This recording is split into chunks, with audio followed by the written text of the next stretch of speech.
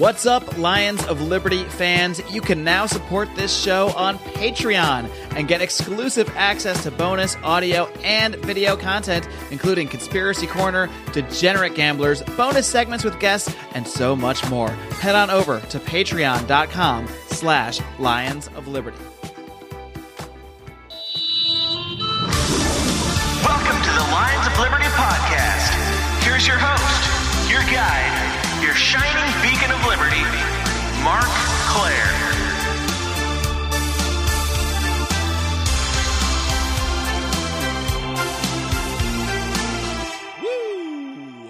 Oh, what's up, Lions? That's right, we are wooing today. I'm wooing like the nature boy Ric Flair. That's how excited I am about what's going on this week, because as you listen to my voice right now, I am currently, most likely, you might be listening to this way in the future, I don't know, but if you're listening to this on Monday when it drops, I am currently in New Hampshire, probably on a boat fishing with my dad right now, but soon to be at PorcFest, which we are attending thanks to our amazing supporters, our members of the Lions of Liberty Pride who support us on Patreon. I'm going to talk a little bit more about our PorcFest plans towards the end of the show after our debate that we have today. Yes, today is featuring a debate. Very excited to bring this to you. Been building up for quite a long time. But first, I want to remind you that it's not just me, Mark Claire, here every single Monday with interesting guests, roundtables, and, as you'll hear today, debates. I also have a few colleagues here, starting with my man Brian McWilliams, who brings you his weekly dose of comedy culture and liberty on Electric Libertyland every single Wednesday, while John Odie Odermatt wraps things up every Friday with his look at the broken criminal justice system on Felony Friday. That's why you got to hit that subscribe button, folks, whether you listen on iTunes. I don't think iTunes is even a thing anymore for podcasts. It's the podcast app through Apple. Stitcher Radio is a popular one. Overcast is what I use personally. I don't care how you listen to this show, but it's crucial you hit that subscribe button so you don't miss all the great content. 3 unique shows, 3 days per week here at Lions of Liberty, the only libertarian variety show out there. This is the 352nd episode of the flagship original Lions of Liberty podcast. That means you can find today's show notes over at lionsofliberty.com/352. Let's do this thing. All right, today I've got a interesting little show planned for you guys. We're going to have a little conversation about the concept of self-esteem, and this is a subject that we've touched upon on the show a couple times before, and those couple of times just so happen to be with the 2 people I have on with me today. First up, he is a former vice presidential candidate for the Libertarian Party, having run with John McAfee in 2016. He is, I guess you would say, he's unofficially the official photographer of the Liberty Movement. He's appeared on the show several times. I'm very pleased to welcome back my friend Judd Weiss. Judd, are you ready to roar? Yeah, thank you so much for having me on, Mark. I appreciate it. I love being on your show. Absolutely, man. Next up, he is the author of the book 3 Minute Therapy. He has been on this program before discussing his critique of the concept of self-esteem. I'm very pleased to welcome back Dr. Michael Edelstein. Dr. Edelstein, are you ready to roar? Thank you, Mark. Thanks for setting up this debate or discussion. And I'm afraid roaring isn't in my repertoire. However, sometimes my unconventional ideas about self-esteem cause other people to roar. Well, we'll see if your ideas can get Judd to roar at you, and we'll see how things go from there. I think that's going to be the scale. We're going to have like a roar meter. Yeah. I need to get an official roar meter at some point, I think. That can make things interesting. Yeah. I just want to start off kind of for people that are unfamiliar. Obviously, I'll link to both of the episodes that you guys were on the show in the past, both of which where you talked about your ideas about self-esteem. We'll link to that in today's show notes. And just for people that aren't familiar with this concept, I'll link to both of the episodes where each of you came on the show in the past discussing it. But just to kind of give a quick summary of both of your backgrounds when it comes to the concept of self-esteem, just so people kind of have an idea. Judd, we'll start with you. I know you were obviously very good friends with Nathaniel Branden, who was really, I guess you might even say, the modern day conceptor. Is that a word? I think he really came up with a modern concept of self-esteem. So why don't you just go into a little bit about your background with the subject? Sure. Yes, Nathaniel's known as the father of the self-esteem movement. But the self-esteem movement has become something very different from what he was establishing starting in the 50s. However, me personally, I got handed a copy of Anthem when I was 14, a book by Ayn Rand, and I just delved into all of Ayn Rand's books, and I discovered Nathaniel Branden that way because he had essays in Ayn Rand's books. Maybe when I was 15, 16, something like that. I might have been reading Capitalism, The Unknown Ideal, something like that. I just read everything by Ayn Rand. I just devoured that when I was in early high school years. And I feel like I learned a lot from Ayn Rand, but I feel like I grew a lot from Nathaniel Brandon's books. Because once I got into Nathaniel Brandon's books, I think that was the biggest noticeable change in me in my life. There's no doubt that Nathaniel Brandon has had far more influence on me than anybody else. I feel like I was raised more by Nathaniel Brandon's books than by my own parents. That's how strongly I feel about Nathaniel. And I did get to know him, but not till years later, because back when I was reading his stuff, before I even got into Ayn Rand, I was into like industrial metal, like Nine Inch Nails, Marilyn Manson, that type of thing. I wore black. I had bleached hair. I had an attitude. I was kind of a loner. And I was going down that path. And, you know, to be honest with you, if you read some of Marilyn Manson's writings, he's surprisingly intelligent and eloquent, but he doesn't believe in morality. And he's got this, like, you know, screw the system kind of attitude, which appealed to me back then. I was more kind of a rebel. And I felt like nobody could beat me in a debate until I read Ayn Rand. And finally, I was the winner in any debate. I could run circles around anybody. But I felt like it wasn't until I got into Nathaniel Brandon that I really developed a lot more functionally as a person. And I did get to know Nathaniel some years later. Back in the day when I was, I don't know, 19 or 18, 19, I would drive to any of his book signings anywhere in Southern California, because I'm in Los Angeles. So if he was in Orange County, I would be there. And my interaction with him then was just being ushered through the line of people getting an autograph. And, you know, I doubt he remembered me from back then, but I was a huge fan. It wasn't until maybe 10 years after that, maybe around 2008, I met him at a objectivist soiree, like a salon of people discussing objectivist ideas. And he came and I got to know him and I got close with him and his wife. I would help him out on his computer. When he stopped driving, eventually I would actually give him rides around LA. And it was a godsend for his wife because she would have to do all these errands for him. And now I was driving him to things like just picking up dry cleaning. And then he would take me out to lunch and I would talk to him. And he was a hero of mine. So for me, that was an honor. And much of my life had changed. I already had a house in Bel Air. I was a commercial real estate broker. I moved on from being a loner high school kid, but it was still a great treat for me to get to spend some time with him. And I hosted his birthday party, his 81st and his 82nd birthday parties I threw for him at my house in Bel Air, which was a huge honor for me. And so I got to know him a bit before he passed away. I spent a lot of time with him, and I feel like I can speak pretty well on those topics. However, I haven't read any of his books in maybe a decade, and I haven't refreshed at all to catch up to speed on the minutia of his work. So I can't say I'm a precise representation of him right now because I just got back in town from New Orleans, been traveling, and I'm on this podcast to discuss his ideas. I have no idea what Michael, the other person on the phone, has ever said about Nathaniel, where his disagreements lie.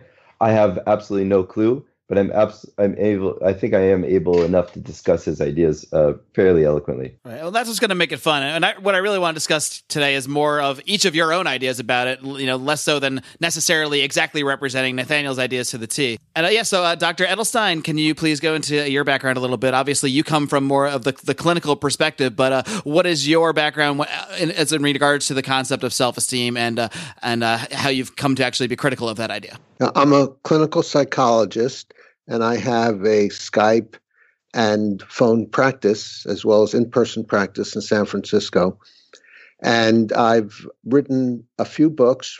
They all touch on self-esteem, but in my first book, 3-Minute Therapy, I have an entire chapter criticizing the whole self-esteem idea.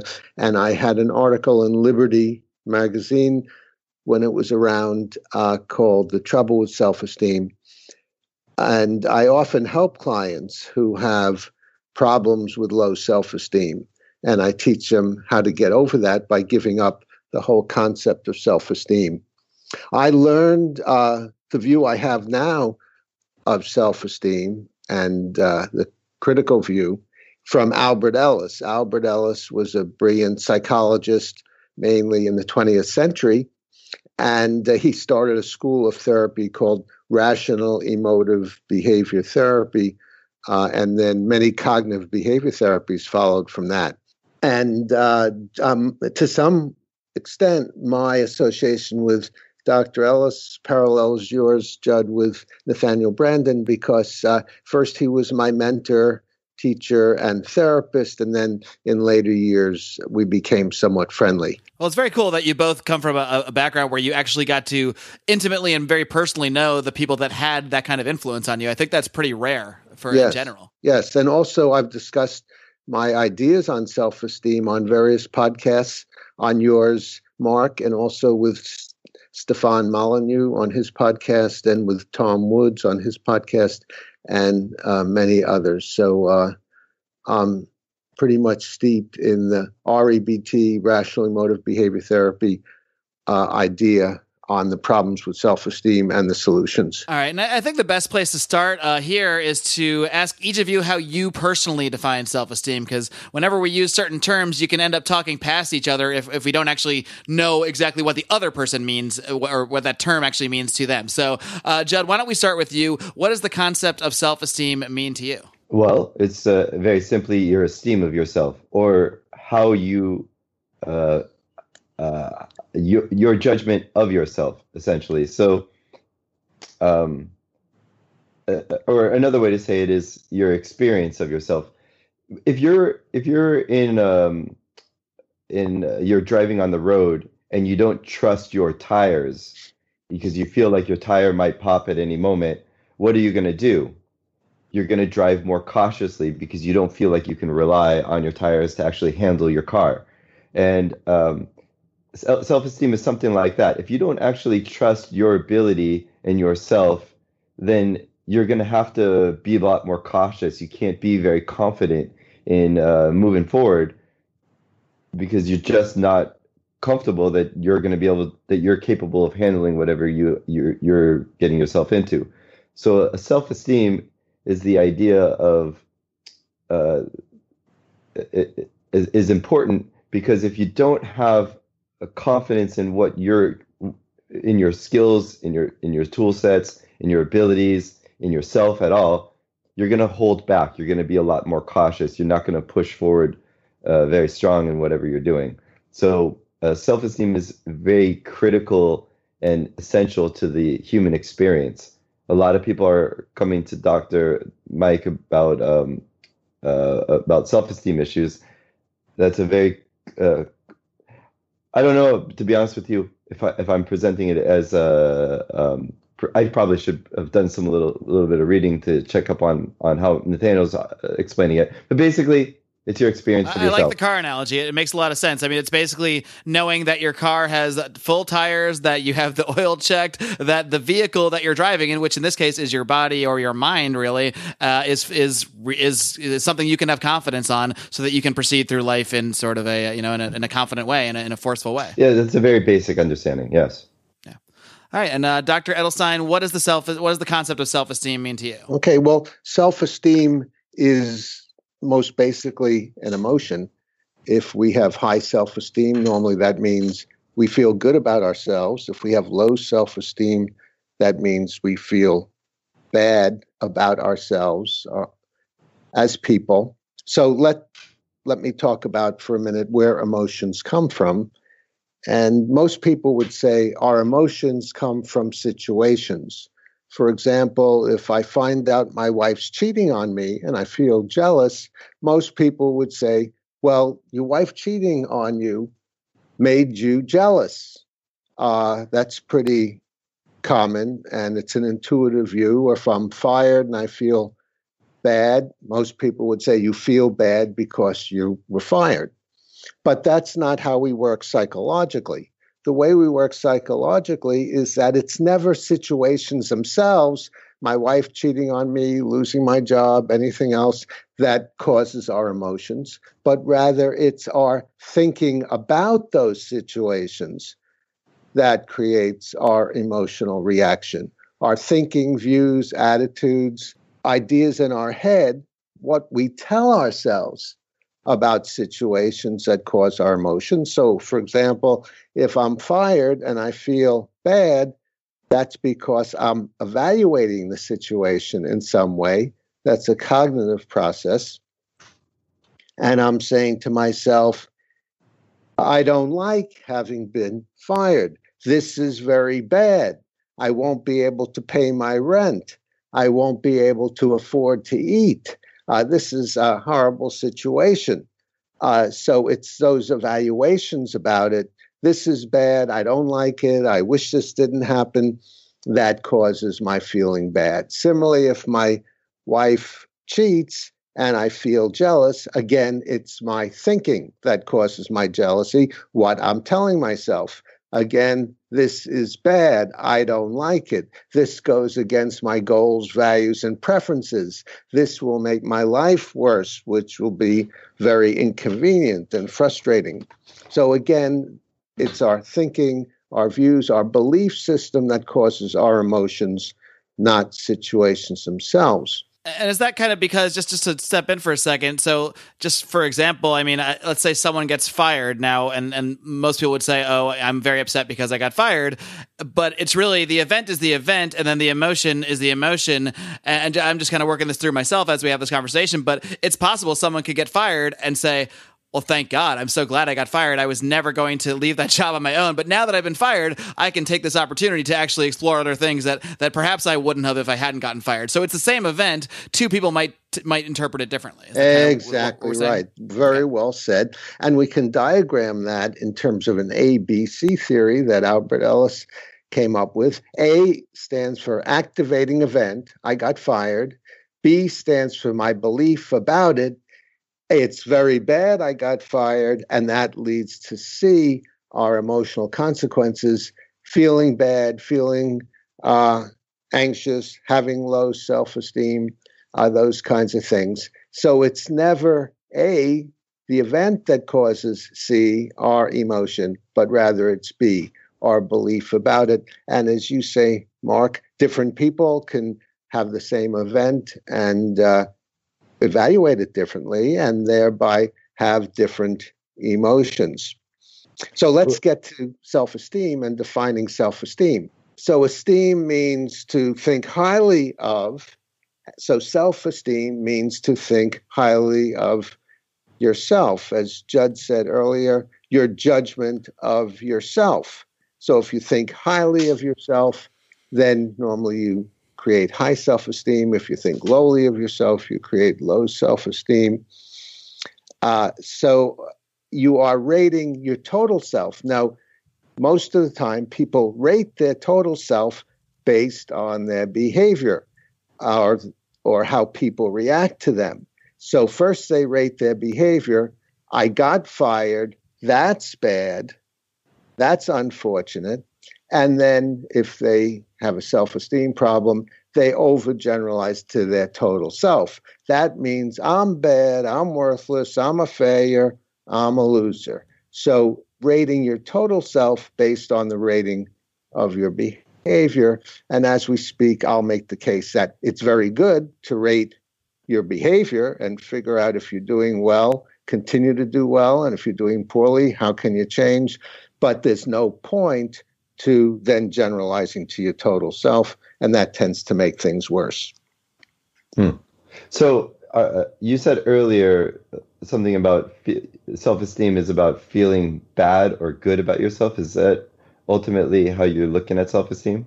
Yes, exactly. Okay. Well, then that might be the source of all this difference here, because that's not exactly what Nathaniel Branden says, or that's not our view. The view isn't about whether you feel good about yourself or badly. It's about your judgment of yourself and your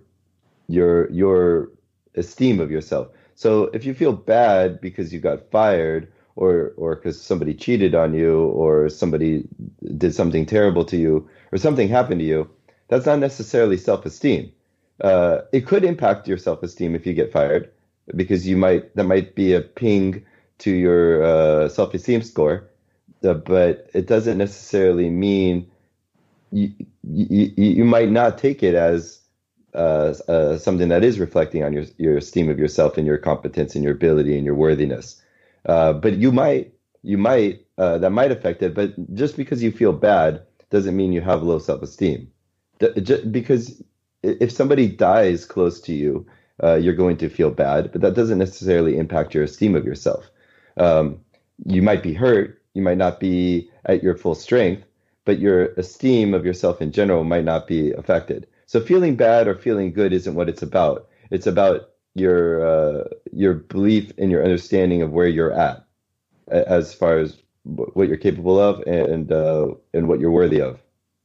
Yeah, I agree with a lot of what you said, Judd. Because you feel bad doesn't necessarily affect your self-esteem, and that's what I'm saying also.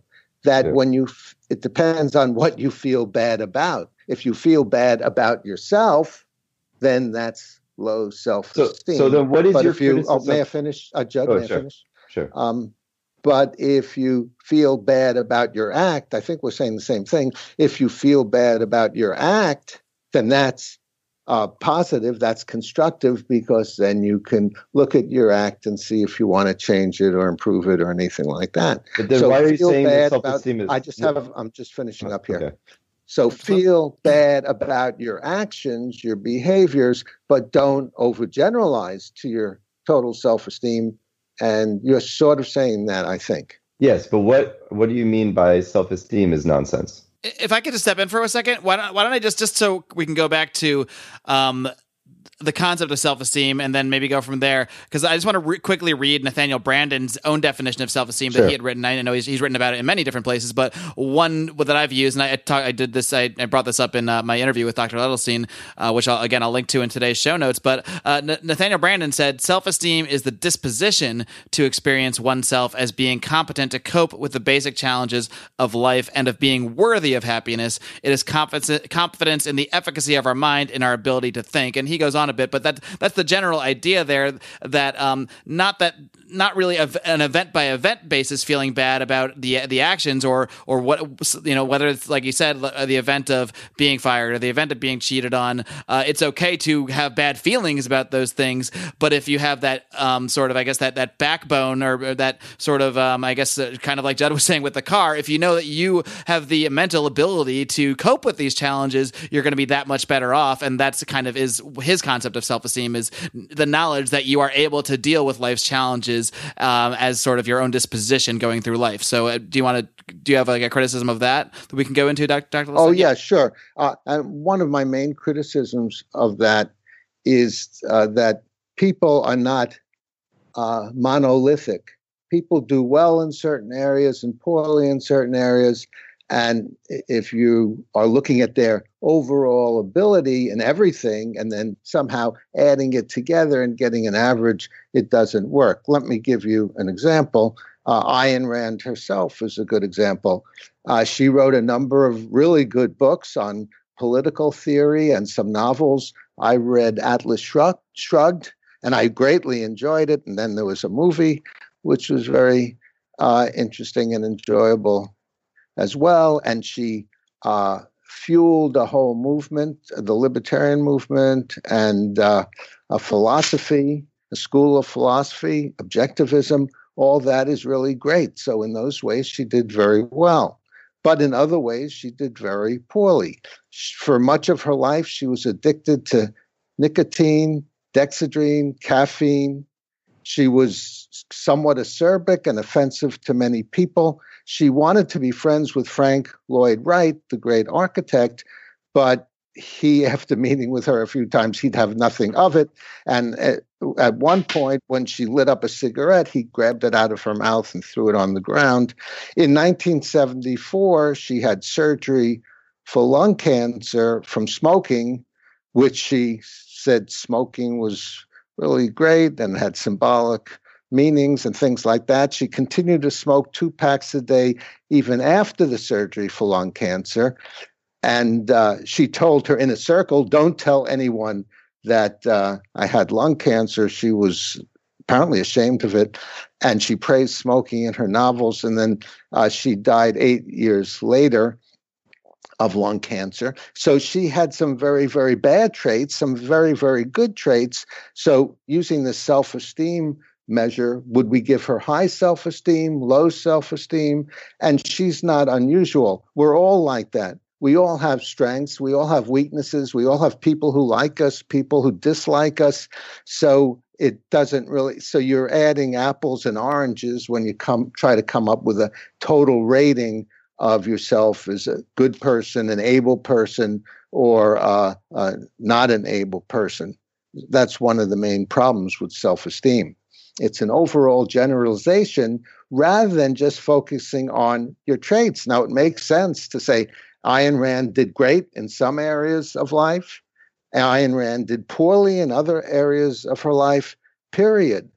What's the point in then giving her or ourselves some kind of overall rating or judgment, as you said, Judd, and Nathaniel Branden used that word also, overall judgment of ourselves? Judd, what do you think about his? Okay. So I think I get where you're going. You're saying that there's we're so multifaceted. We have so many different aspects of our lives and I don't think that that's necessarily a conflict there. Some areas we have higher confidence in than others. We have strengths and weaknesses. I don't think anybody challenges that.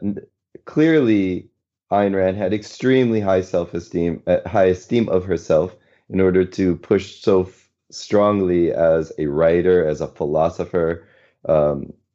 She clearly had her weaknesses.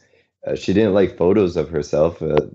She wasn't confident as a model for photography, and she didn't want to be on stage as representing the philosophy as much. She groomed Nathaniel for that. She thought he was a better face for it. So clearly, there were some aspects where she was not confident in herself, and she thought her accent was too strong. She wasn't the best voice as a speaker for the philosophy. So that's true. I don't think Nathaniel would take issue at that. But nevertheless, the experience of self-esteem is about your competence and your worthiness. And yeah, it can be multifaceted. I don't see that as something that has to be it's like our credit score as a human. There's different aspects of us that we have higher scores in and lower scores in. The truth is, like any strength, you have to go to the gym to build it up. You can't just wish upon a star and hope that you develop a strength in a certain area. I've talked to Nathaniel about this, and one of the things that I said to him once was that I told him this in his later years, that all of his books have the word self-esteem on the title.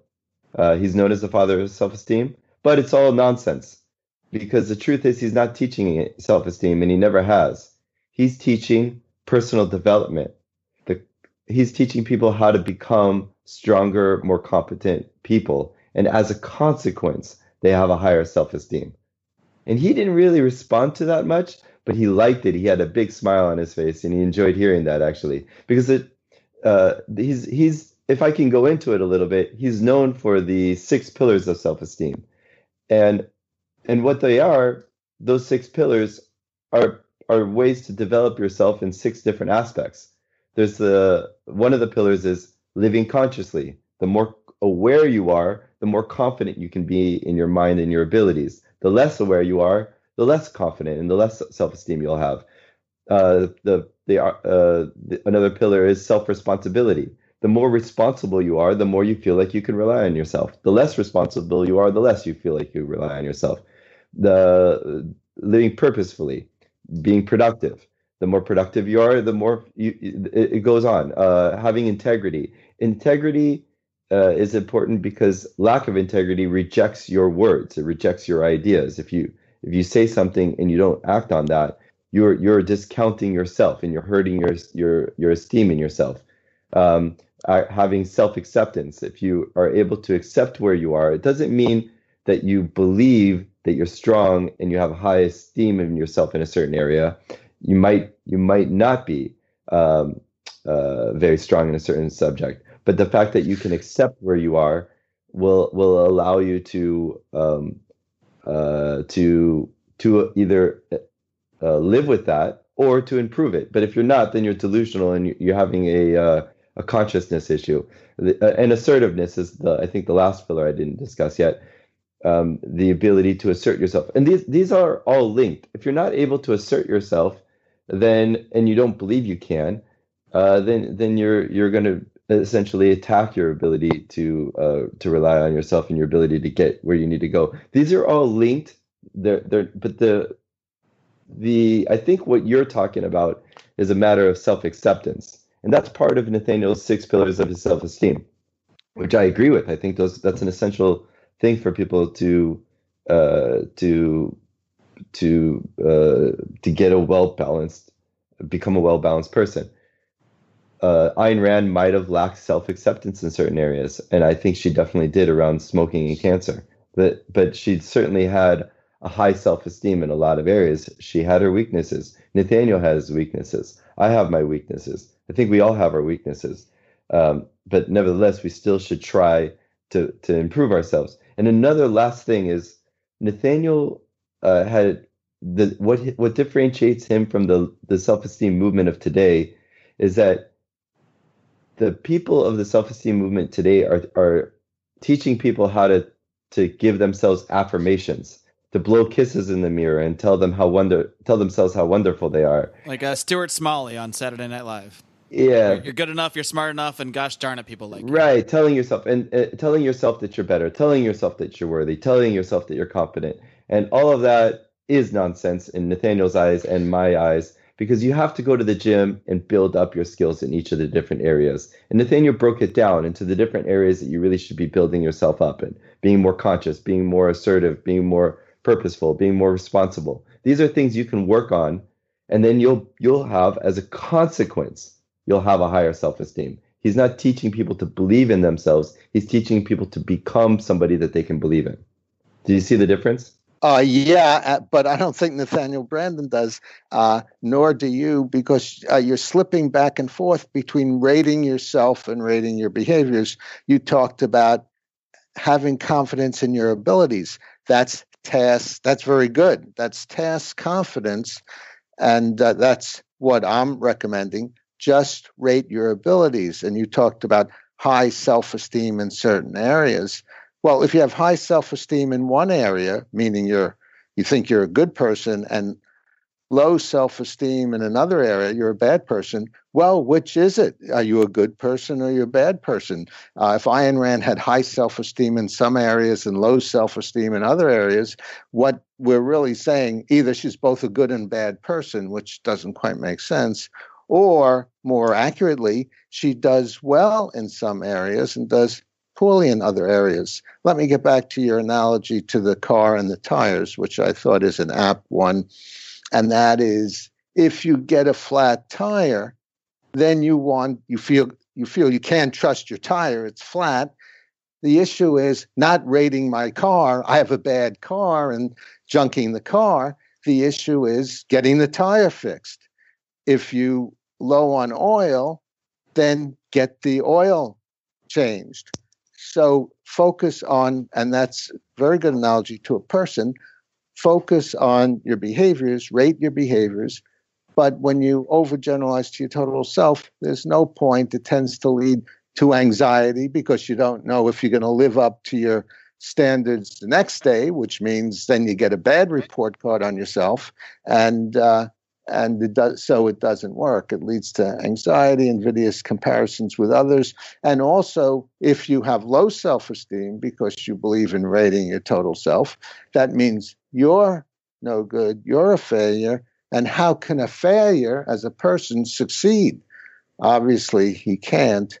So it tends to become a self-fulfilling prophecy. So it sounds to me like one of the biggest differences here is that, Michael, you're seeing the concept of self-esteem as this overall rating thing, and the dangers that can come with that. Because if your rating seems to wobble in your mind for whatever reason, that can really affect a lot of other areas in your life. Whereas if you were doing, I think what you kind of more tend to do is focus on sort of individual areas of your life that you need to work on, and if you do that, you're able to build up those areas without sort of, affecting, the overall rating of yourself. Is that, is that a somewhat accurate, portrayal? That's right. And as Judd mentioned, in citing one of Nathaniel Branden's pillars of self-esteem, the practice of self-acceptance, yes, that's what I'm going for. Unconditional self-acceptance, accepting yourself as the imperfect human you are, who at times does well,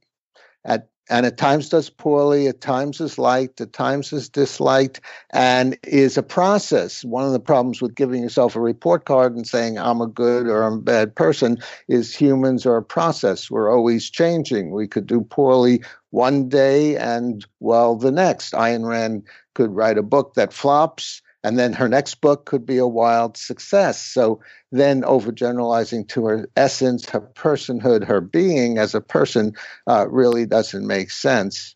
So that's my problem. Does that answer your question? I think I get it. This is a more nuanced discussion than I expected, but that's fine. The difference here is that you're looking at our esteem in certain tasks and abilities individually, and we don't need a more generalized score. For example, I'm confident in myself as a photographer. I'm not confident in myself as an archer because I never shot a bow and arrow in my life. So I would have no confidence in that field. Exactly. But is there a value to having? Is there a point to having a fundamental, overarching concept of our self-esteem in a general sense? And you're saying no. Is that right? Exactly. And I'm saying yes. So that is a point of disagreement, because I do think that we do have a fundamental overarching sense of ourselves. And I think and Nathaniel was teaching that if we are living, if we are being irresponsible, if we are being unconscious about our activities, if we do not accept who we are and where we are, if we're not living purposefully, if we don't have integrity, if we don't assert ourselves, then overall, we are going to have a very strong general lack of self-esteem about ourselves at a very fundamental sense. Well, what good does that do? What's the benefit? It's not whether that's good or bad. We're going to have it. We're going to have a very strong negative view of our ability. That one, we are not competent, and two, we are not worthy. And we can blow a lot of kisses in the mirror and tell ourselves how wonderful we are, but we're not going to feel confident in ourselves. And what good does it do? It's important to understand that so that we can improve it. So if we can learn to have be more responsible, live more consciously, have more integrity, assert ourselves more, live with more purpose and more productivity, and accept ourselves, we can grow our fundamental nature. All of that matters when you go into meetings with people, when you interact with people, when people size each other up very fast in a hierarchy, very quickly. A lot of very successful businessmen go do crazy stuff like helicopter skiing and really bold adrenaline rushing events, because they keep pushing their ability to handle challenging situations, and that affects them when they go into meetings with other large businessmen. They've experienced fear, they've experienced anxiety, and they pushed past it. And their ability to do so in different tasks has an effect on their ability in that meeting to handle these other tough bastards who also push themselves in different ways. So I think that those task skills that you've built up, your abilities in all these different areas, your abilities to handle anxiety and all these different fields do add up into a generalized sense that does affect you when you go and interact with people. My name is Dale Kearns, and I'm running for United States Senate in Pennsylvania as a libertarian. I'm a concerned citizen who has had enough. I work as a project manager for an electrical contractor in southeastern Pennsylvania. There I manage large commercial and industrial projects. I'm a husband and a father of 2 energetic little girls. I'm running to advocate for a society where my girls have more liberty, not less. Will you support our campaign? Unlike my competitors, I'm not a career politician. I don't have millionaire and billionaire donors. I'm running for Senate in Pennsylvania because I want to take the message to Washington that we want government out of our lives. Will you let me be your voice? Let me be the voice that says, we will not walk quietly down the road to serfdom. The voice that says we need free market solutions. The voice that says we need to end the failed war on drugs. The voice who will fight for the forgotten man, non-violent offenders wasting away in prison, and addicts who are afraid to speak up and seek the help they need. We are seeking members for our campaign team.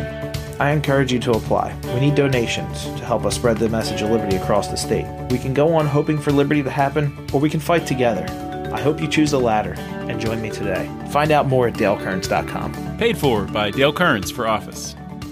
Judd, I think it seems more like your concept of self-esteem that you get from Nathaniel Branden is more, it's less about kind of what Michael's saying and less about analyzing individual traits that you have. I mean, obviously, high self-esteem doesn't mean I'm good at everything. It doesn't mean I'm good at archery and photography and podcasting and all these things. It's more about your confidence to deal with the world as it comes at you, and the just the fact that you are able as a human being to accept the reality of the world around us, accept the world as it is, and know that we're not going to be good at everything. Know that we're not going to achieve in every single area, but also know that that's okay, and that it doesn't make us a bad person, and that we can still have high confidence to tackle the challenges that the world kind of throws our way. Now, why isn't that what I call unconditional self-acceptance?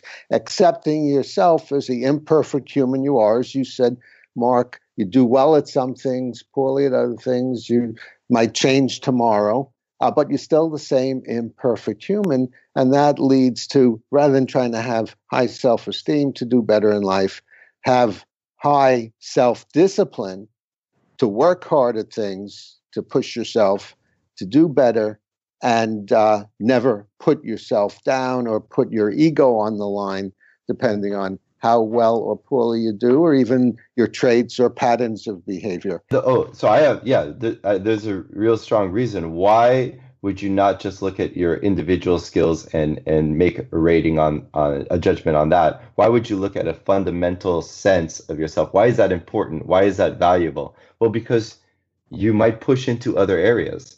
So, for example, somebody with a very high, who has developed their self-esteem, who's gone to the gym and worked out all these different areas and strengthened themselves, essentially, they have a stronger feeling of, if everything is taken away from me and I'm thrown butt naked into another city, like let's say Chicago, and I don't have any social network and I don't have any skills that apply in that city, that I can now go and I know that I'm a responsible, aware person who's productive and can assert myself and live with integrity, has acceptance for where I am, and I can go and become king of the jungle in any domain that I'm thrown into, or at least I can rise there. Whereas somebody who's just looking at their skills and they're rating themselves as far as their current profession or what they're doing, if they don't have a generalized sense of themselves, they're not going to take on those challenges. I jumped into so many different businesses that I had no business being in over the years. From commercial real estate, I didn't know what I was doing when I jumped into that, and I bought a house in Bel Air and I made a lot of money with that. I got a parking company. I didn't know what I was doing with that. I figured out what I was doing, and we had the fastest growing parking company in LA. I have a cannabis company. I sell drugs legally at the moment. I jumped into that without knowing the world, but I felt of cannabis quite as well as some of the others do. But I'm finding my footing and I'm figuring out how to do it. If I didn't have an esteem in myself in a general sense, not in a specific sense, but in a general sense, that I can figure out how to handle myself, how to get my footing, how to rise, then I wouldn't have done that. And so that general score is valuable. We need to look at ourselves at a fundamental level. do we have high self-esteem at a fundamental level? It is very valuable. I think essential to the human experience. Judd, I'm not clear why, if someone doesn't have high self-esteem or low self-esteem, they unconditionally accept themselves, whether they do well or poorly. What would stop them from taking risks?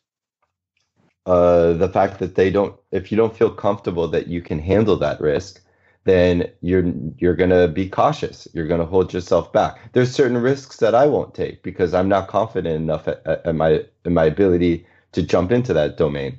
Well, that's what I'm talking about, confidence in your ability rather than in your total self. And if you don't have high or low self-esteem, just unconditional self-acceptance, why wouldn't you relish risks and look forward to the challenge and what you could learn from it rather than shy away from it? Well, risks have consequences. So Right. A lot of people don't want those consequences. Right. And Wouldn't it be good to evaluate the possible consequences, negative, and the possible consequences on the positive side, and weigh that, and then decide what you want to do? sure, but somebody with a fundamental high self-esteem of themselves will take risks that others won't because they know that they'll just figure out a way to make this work. And they'll have a high. It's on a continuum. It's not black or white, but as a matter of degree, they'll have a higher degree of confidence in their ability to handle whatever it is that gets thrown their way. If they get hammered, if they get broken, they will repair themselves and they'll rise again. Yeah. Whereas somebody with a general sense won't do that. If that's really true, Judd, then what about the other side of the coin? Most people have a tendency to denigrate how they do and denigrate their behavior. So on the other side of the coin is low self-esteem. So if someone with high self-esteem, if that's more of an incentive to take risks, then someone with low self-esteem is much less likely to take risks, which is unfortunate. Yes, you're absolutely right. So if they don't rate themselves at all as good or bad people, then they have no reason not to take a new risk if they failed in the past because they're not bad people or losers. Maybe they succeed in the future. Well, yeah, your self-esteem isn't your biology. Your self-esteem is fluid. You can go to the gym and exercise and build your skill and build your ability, build your confidence, and build your ability to be more conscious, be more responsible. You can do every single day. You can do things to make yourself aware that you're a more responsible person or a less responsible person, that you're a more conscious person or a less conscious person. And every day you're impacting your self-esteem. So it's not like you're a low self-esteem person or a high self-esteem person. You might be today, but you can improve that tomorrow. You can improve that in just a couple hours. You can improve that in a few days. And you can seriously improve that over the course of a few years. So you're saying you could be a good person today and a loser tomorrow? It's not a good person or bad person. It's a competent, worthy person or not incompetent and unworthy person. And you can go from high self-esteem to low self-esteem if you just go off track and let yourself go. Well, Ayn Rand used to say A equals A, but if you're an incompetent person today and a competent person tomorrow, then then A doesn't equal A. You're different people. Well, yeah. Whereas you can because let me finish. Judge, may I finish? Sure. May I finish? But if you did poorly today, and that's not your essence, you could do well tomorrow. So again, if you overgeneralize to your total self, it seems to add extra baggage to the whole equation and doesn't really focus on your improving your ability or your patterns of behavior. Well, you're a psychologist, and you know people develop. People are coming to you to change the situation that they're in. We're all born ignorant. At one point, we all learned how to tie our shoes. At one point, we learned how to walk. We learned how to ride a bike, and we all gained abilities over time. We can all improve and change the situation. Just because we were once a non-shoe tying person doesn't mean we're forever a non-shoe tying person. Skills can be learned. Self-esteem can change. It's not A is A. One person is a low self-esteem person, and look, next month he's a high self-esteem person.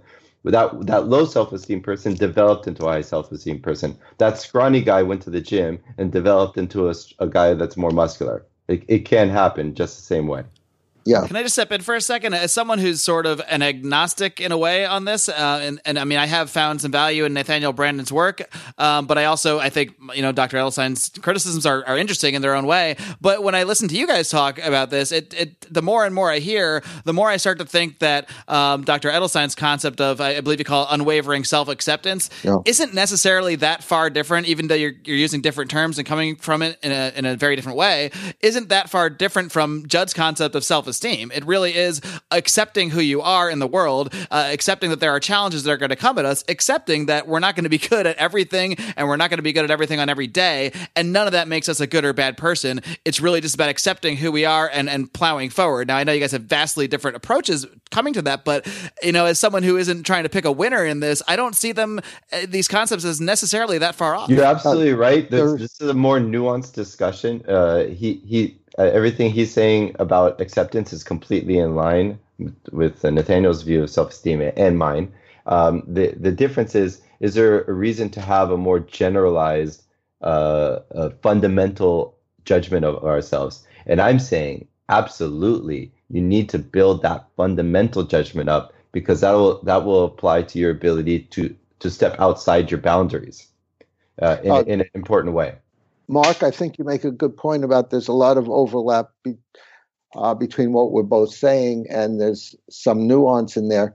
The reason I come at it differently is because as a clinical psychologist, I mainly work with people who have low self-esteem, are feeling depressed, are doing poorly in life, and when they see they don't have to rate their total selves as incompetent or bad or losers or no good, that it doesn't make any sense that they can just rate their behaviors and thereby change their behaviors, then they tend to do much better. So with these people, the least and lost among us, it seems to make a radical difference when they develop unconditional self-acceptance, stop putting their total selves down, and then they feel more optimistic about the future and are more likely to go ahead with working toward their goals. I actually, that's where I disagree. I think that they do need to understand the concept of self-esteem. I think that's critical to helping them get out from where they are.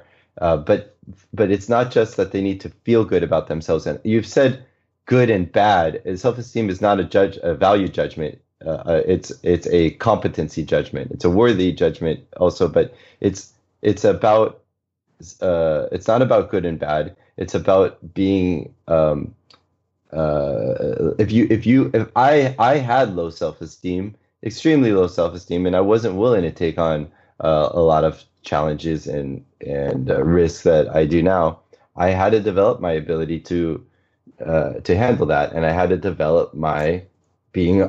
The most important book I've ever read is actually his book, Taking Responsibility. That's a very practical way to build your self-esteem. The more responsible you are, the more you feel like you can rely on yourself and you don't worry about others. These general things are concepts that I feel anybody that's having a low self-esteem and is feeling weak, they're feeling like a loser. Well, you know what? They have been behaving like a loser. I was behaving like a loser, and I had to accept that before I can go and improve that. I don't think there's anything wrong with that, but it doesn't. What we do need to teach people is that because they've been behaving like one doesn't mean that they biologically are a loser. That's just complete nonsense. Yeah, I'm not saying biologically, I'm saying psychologically, they think of themselves as a loser. And I agree with you, they're not a loser. They just are people who lost at some areas of their life and then adding, therefore, I'm a loser. No, you know what? Really I'm saying they are losers. And now let's change. Oh, you are? Like, yeah. Like I teach photography sometimes. I've taught a few. And I can teach any ignorant person to shoot better than a pro very fast, unusually fast. But everybody that I'll teach, I'd rather teach that. I don't want professionals because I have to unteach them. I prefer ignorant people, and they acknowledge we're ignorant. We don't know anything. I'm ignorant as an archer. I'm a loser, and if I tried to join an archery competition, I would be a loser because my score would be very low. I'd probably be last. I don't know what I'm doing there. I've never shot a bow and arrow. I think it's important to acknowledge where you are and build. Every time I join a new industry, I've taken on much industries where I didn't know what the hell I was doing. I'm a loser when I start. I'm ignorant. I'm not competent. I'm completely incapable of achieving anything until I gain some network, I gain some skills, I gain some understanding of what's going on, and then I have a higher level of competence. But not because I wished my competence to go up, but because I actually had to go out there and develop it. And it's okay to acknowledge that you're a loser in certain things and then improve it. If you had a 16-year-old son who was doing poorly at math, would you say, let me help you with your math, let's see where you're deficient and do better? Or would you say, kid, you're a loser? I would say, Johnny, we're going to turn you into Johnny 2.0. Because right before, yeah, you sucked. This is crap. But the good news is it's not going to be like that forever. So we're going to show you very quickly how to go to Johnny 2.0, then 3.0, and then eventually you're going to be teaching people once you're Johnny 10.0. And again, it seems to me like your Judd is basically saying recognize. I mean, I think we're mixing some terms here where Dr. Edelstein, you're using like good and bad person. Judd, you're saying like loser, but you're really similar, again, describing similar things. Yeah. It's recognizing lack of competency in certain areas, realizing that's okay, and then having the confidence to learn that competency as and build yourself. It's also kind of a freeing. Yeah, guess what, Johnny? 1.0 means you're a loser. You're not even 1.0. You're like 0.8 beta. We're going to get you to 1.0, and then we're going to get you higher. And that's my approach when I teach people things. Yeah, guess what? You're right now low. They do that in the Army. They start off like that. They do that in like most things. There's nothing wrong with that, except unless people are just really attached to thinking that they're amazing right off the bat before they've gone to the gym and built up their skill set. Yeah, well, when the people I work with think they're a loser, they think that means that's the way they are. That's not biologically. That's what I'll teach them. Psychologically. That's what I'll teach them. That's not the way they are. Yeah, I know. But, well, that's very good that that's not the way they are, and that's what I teach them. But unless they learn a different way to look at things, they continue. But you don't need to throw out the whole concept of self-esteem in order to get them to move past where they are. Like self-esteem is irrelevant. So guess what? You're free, and you don't have to have a high self-esteem. You just need to build skills in certain different tasks, esteem in certain tasks. I don't think that's. I think that a fundamental sense of self-esteem is something that they are missing and that they're looking for, and that you as a clinical psychologist can help them build. Hi, gentlemen. Well, I think we've had a pretty good conversation here today. I mean, I think in many ways, like I've said a couple times, I think that there is like a ton of overlap actually in your concepts here, and then maybe sort of an overarching difference. So I'll let you guys have sort of a closing statement each, and then so why don't we just start with Judd again to just summarize your view about self-esteem and why you do feel like the overarching concept of sort of having high self-esteem can help you handle these little challenges. And then I'll give Dr. Edelstein the final word to reemphasize his critique. As I said earlier, I haven't read any of Nathaniel's books in about 10 years. I haven't even looked into any of the articles or refreshed myself on the topic. I just have a general knowledge of it from back in the day. And as we're talking and I'm rehashing these ideas, it's all coming back to me a lot better. And you might hear as the conversation goes on, I have a higher esteem of my ability to discuss these topics. But I do think that we all, whether we want to or not, whether we think it's helpful or not, we do have a general understanding of our general fundamental esteem of ourselves. And we do need to develop that. And there's no reason to throw that away and try to pretend it's not there. Whether we want to believe it's helpful or not, it's there. And pretending it's not there is not helpful to anybody. We do want to improve ourselves in as many areas as we can. And as we do, we keep building our judgment of ourselves as more competent and more worthy. And then we keep doing it. One of the most important things that I think differentiates Nathaniel Branden from the rest of the psychology world from back in the day when he was coming up with self-esteem is psychology was focused on helping sick people or people with problems get to normal. and alleviating those problems. Whereas Nathaniel Branden was focused on helping normal people reach higher levels. And that's what really blew up. That's what the personal development world, they call themselves, or self-help. I like to use the word personal development. Personal development world is focused on not just helping people that are below normal, but helping people that are normal get at higher levels, or helping elevated people achieve even higher levels. And of course, that's applicable to people that are below normal, because normal doesn't mean anything. We're all individuals, we're on a gradient, and we can all improve ourselves, whether we're below normal, we are normal, or we're elevated. It doesn't matter. Either way, we can still keep improving our situation and then improving our general fundamental sense of ourselves. And I believe that that's what we should be focusing on. And I think that's a very important thing. All right, and Dr. Edelstein, I'll give you the last word here to state why you have an overall disagreement with this concept of self-esteem. Even though I do think we all see that there's a lot of overlap in a lot of the concepts here. Yes, I think the overlap is that we both agree with rating behaviors, and then I don't agree with overgeneralizing to our total selves for many reasons. One is the whole idea of self-esteem is unempirical. You don't see good or bad people walking around.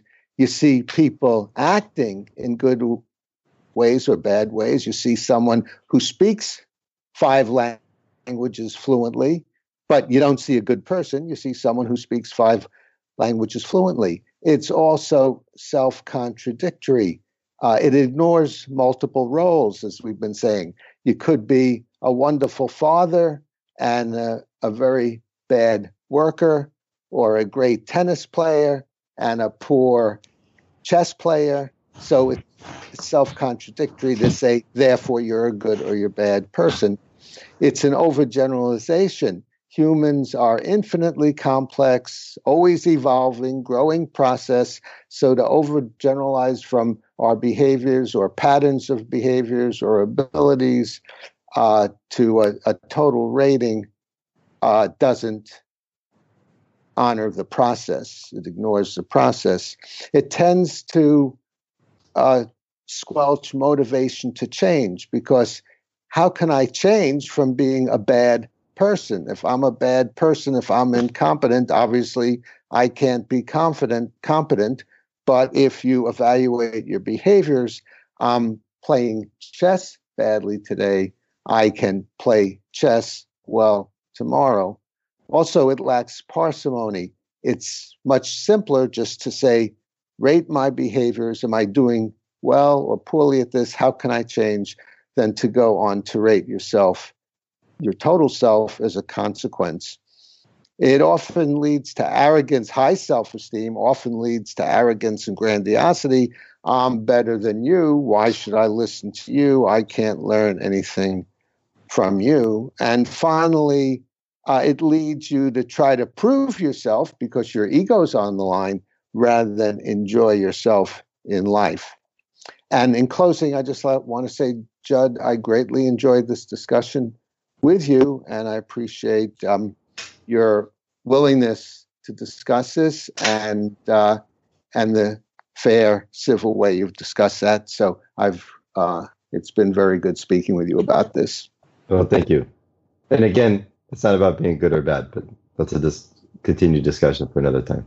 All right, and maybe perhaps down the road we'll see how much interest this topic generates with our fan base. It is a little bit off the track of what we normally do here at Lions of Liberty. It's not directly addressing libertarian ideas, but you guys are both very, like I said, what I would call hardcore libertarians. And I think ultimately these concepts do, for both of you, tie back into the concepts of self-reliance and individualism and that sort of thing, which of course all does tie back into the philosophy of liberty. So I've really enjoyed mostly listening to you guys hash this stuff out. I really find a lot of value in the debate, just as I do about the debate when it comes to political ideas. So I really appreciate both of you coming on the show today. It's been an absolute blast, and keep up the great work, guys. Keep on roaring. Thanks, okay, Mark. Thanks, Mark. Mike.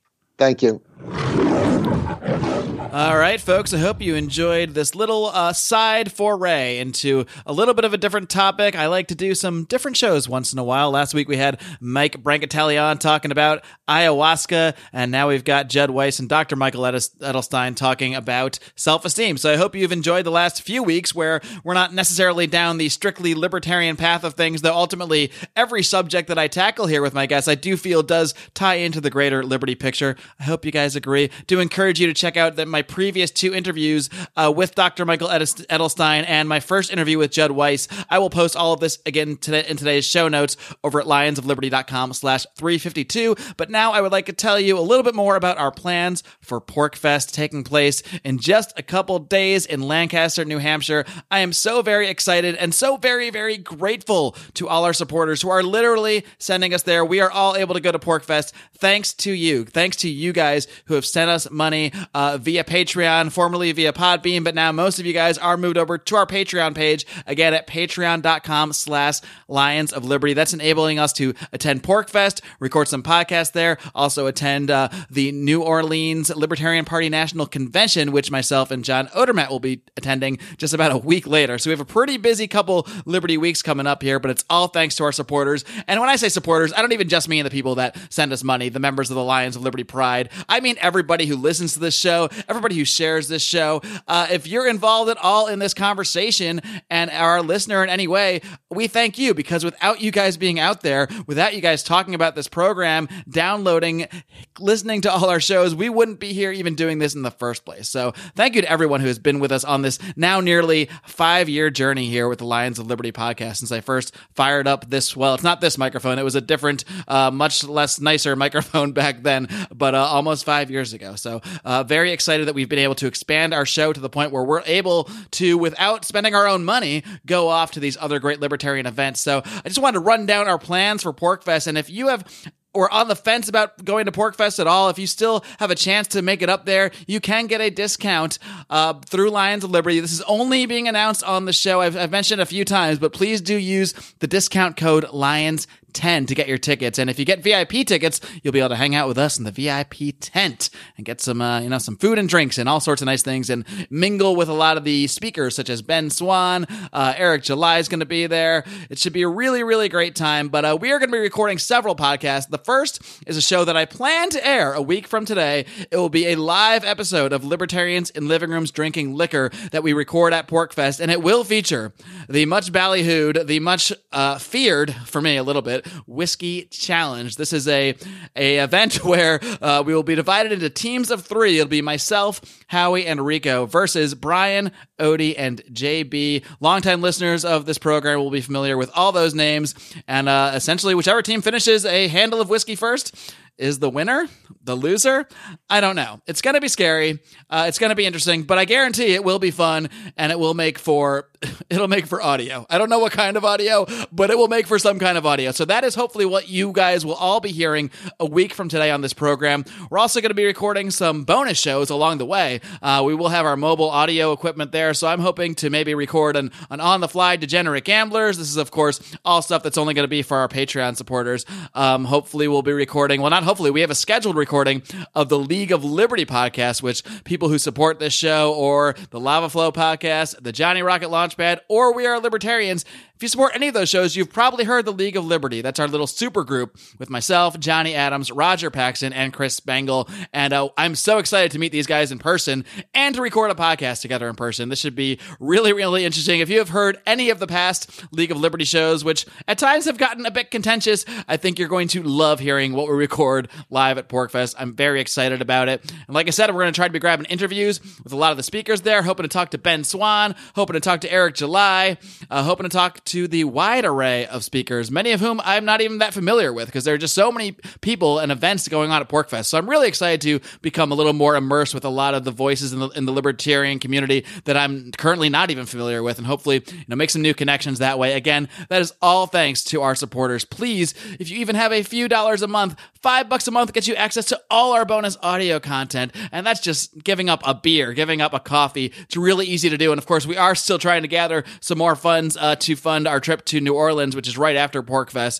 We have bought our tickets, we have our housing locked in, but we have some more things we need equipment-wise. So every single dime helps. And again, you can find all of the information about how to support the show over at patreon.com/Lions of Liberty. Be sure to keep an eye, Pridesters, on that Patreon feed, because as I record stuff at PorcFest, as we get interviews on the fly, that's going to go right to that Patreon feed. We're going to get everything out there, hoping to release some of it to the public eventually, depending on what kind of audio we end up getting. But as I record things, we'll be shooting them over to the Lions of Liberty Pride. So our supporters will get everything first, and everything uncensored, unedited, unpackaged. You're going to get it as it happens. So again, lionsofliberty.com/support, where you can find more info, or just head right over to patreon.com/Lions of Liberty. Folks, I got to pack. I'm about to get on a plane to New Hampshire to go to PorcFest. I'm so excited about it. Be sure to tune in this Wednesday to Brian McWilliams on Electric Liberty Land, and of course, wrap up your week with John Odermatt's hard-hitting look at the broken criminal justice system on Felony Friday. Until next time, live long and live free.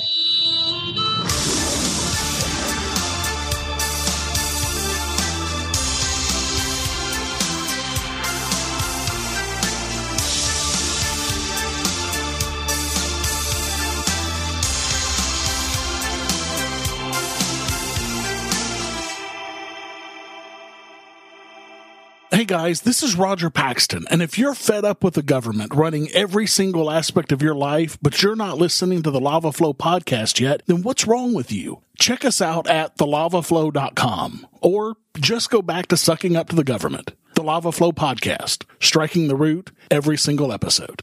This is Chris Spangle, and I am the host of We Are Libertarians, which you can find in iTunes, Google Play, or at wearelibertarians.com.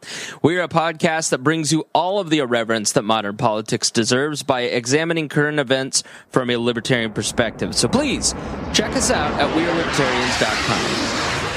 Hey, Liberty Rockers, this is Johnny Rocket from the Johnny Rocket Launchpad. Each week, I strive to bring you the best guests in talk radio. The Johnny Rocket Launchpad delivers weekly interviews of noteworthy politicians, economists, and activists. The Johnny Rocket Launchpad is bringing the party to the Libertarian Party and launching ideas in your direction. Check it out at JohnnyRocketLaunchpad.com or find us on iTunes. Each show is action-packed, explicit, and a lot of fun. So join me at JohnnyRocketLaunchpad.com every week for the newest episode. Keep liberty alive and rock and roll.